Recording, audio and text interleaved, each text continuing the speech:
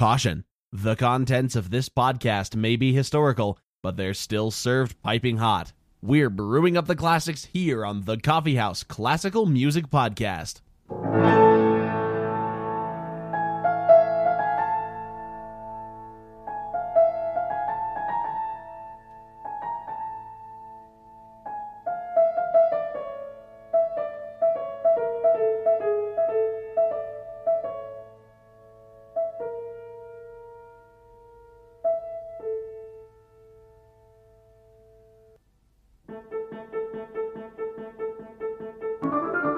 Hello and welcome to the Coffee House Classical Music Podcast. My name is Asa. And I'm Allison.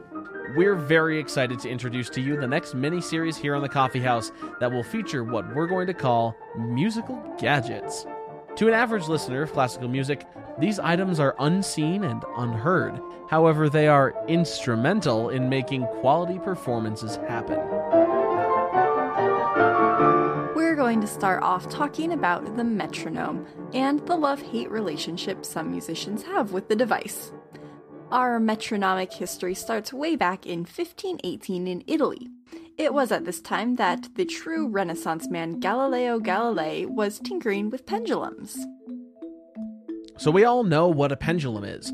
Essentially, a weight set on the end of a long length of string or even rigid material that's allowed to swing back and forth from a stationary pivot point at the other end. Galileo's discovery was that pendulums inherently had properties of isochronism, meaning that a certain length of pendulum will always swing at the same amplitude, which means that it has a set time it takes to swing back and forth. This concept became the basis for mechanical clocks to be developed in the next century. So, did Galileo invent the metronome?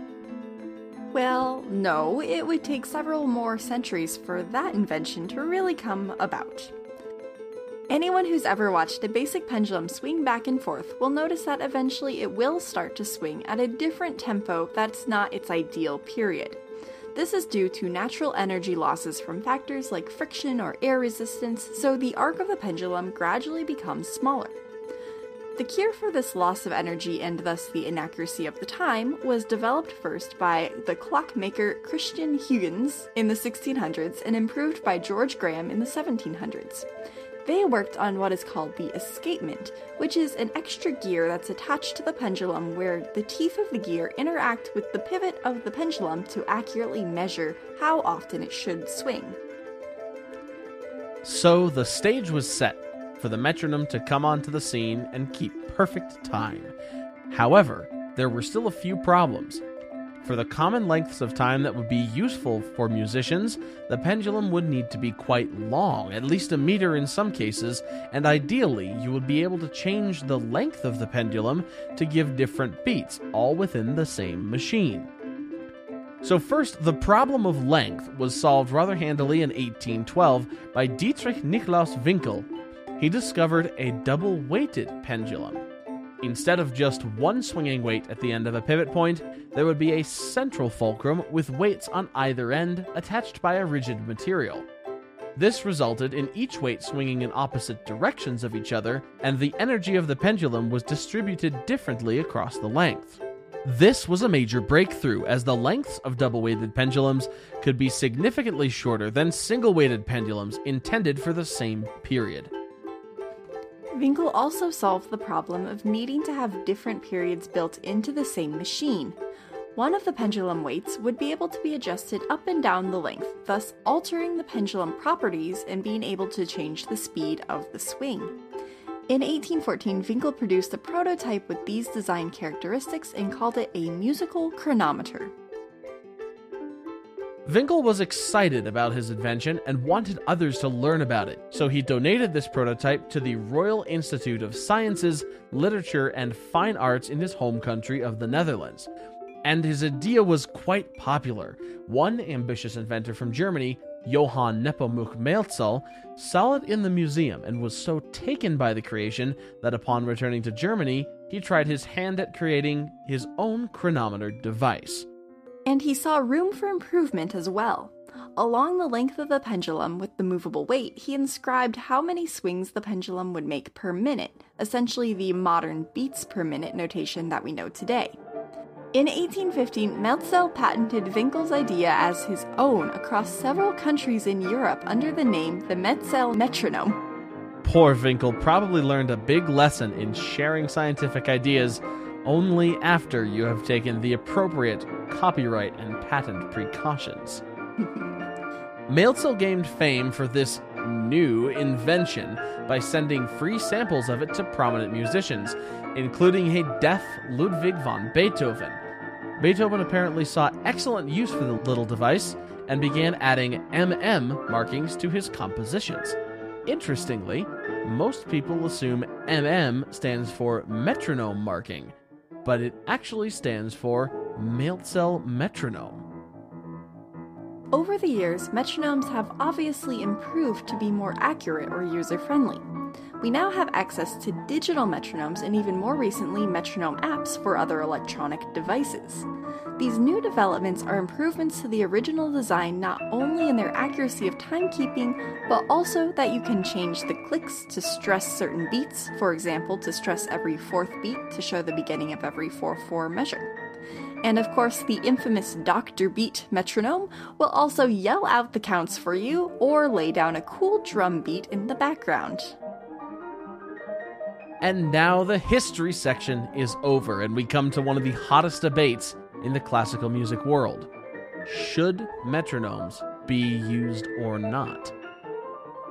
Many people say yes, especially for the Romantic era pieces that did receive a specific marking from their composers. Surely that's the best way to ensure we are performing it as close to historically accurate as possible. However, this too leads to some debate. Occasionally, the tempo markings we see in Beethoven's work are noted to be, quote, absurdly fast and thus possibly wrong. It has been extensively proposed that Beethoven's metronome may actually have been broken.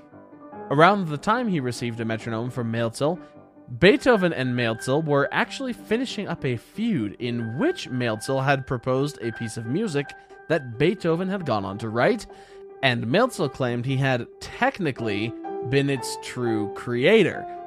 The resulting exchange of the metronome was thought to be a peace offering of sorts, but what's to say the mischievous Melzel did not purposely provide Beethoven with a defective model?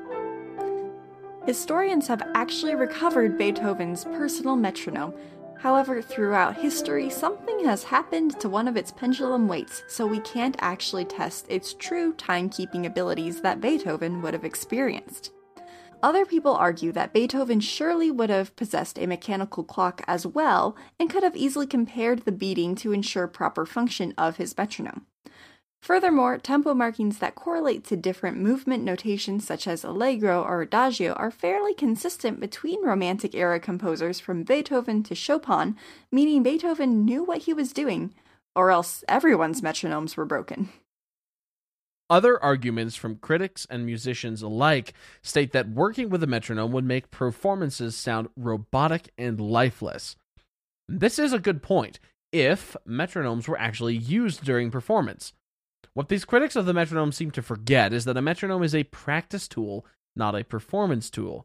If a musician is unable to provide a compelling performance after having practiced with a metronome, it's not the fault of the machine, but that the performer has failed to instill any expression into the music. In the pro-metronome camp, we have more modern composers such as Stravinsky and great conductors such as Herbert von Karajan.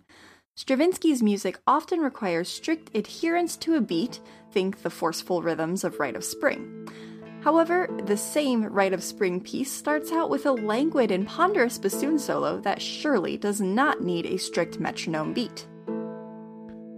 Many musicians alive during the metronomic revolution of the 1800s also argued that they were unnecessary, because a performer should be able to feel the steady beat from within. The counterpoint to that is, of course, yes, one should be able to keep steady time, but anyone who's ever listened to a group of elementary school children play Twinkle, Twinkle, Little Star on the recorder will know that humans don't inherently have a great sense of time. But that's not to say it can't be learned. The aforementioned conductor Herbert von Karajan spent years doing what he referred to as metronome training. The result was that he could walk at a pace of exactly 120 beats per minute while singing at exactly 108 beats per minute. When conducting, he could apparently tell if a solo was coming in even slightly faster or slower than he had been previously beating. And he did all this without a metronome in front of him, once he had done the proper training. And listening to his recordings, one wouldn't say they were robotic sounding at all. Many pedagogical methods in music advocate for metronome games to aid in the learning of music. These often revolve around selecting a particularly difficult musical passage and playing it well under tempo with the aid of a metronome to keep from accidentally falling into a more comfortable tempo.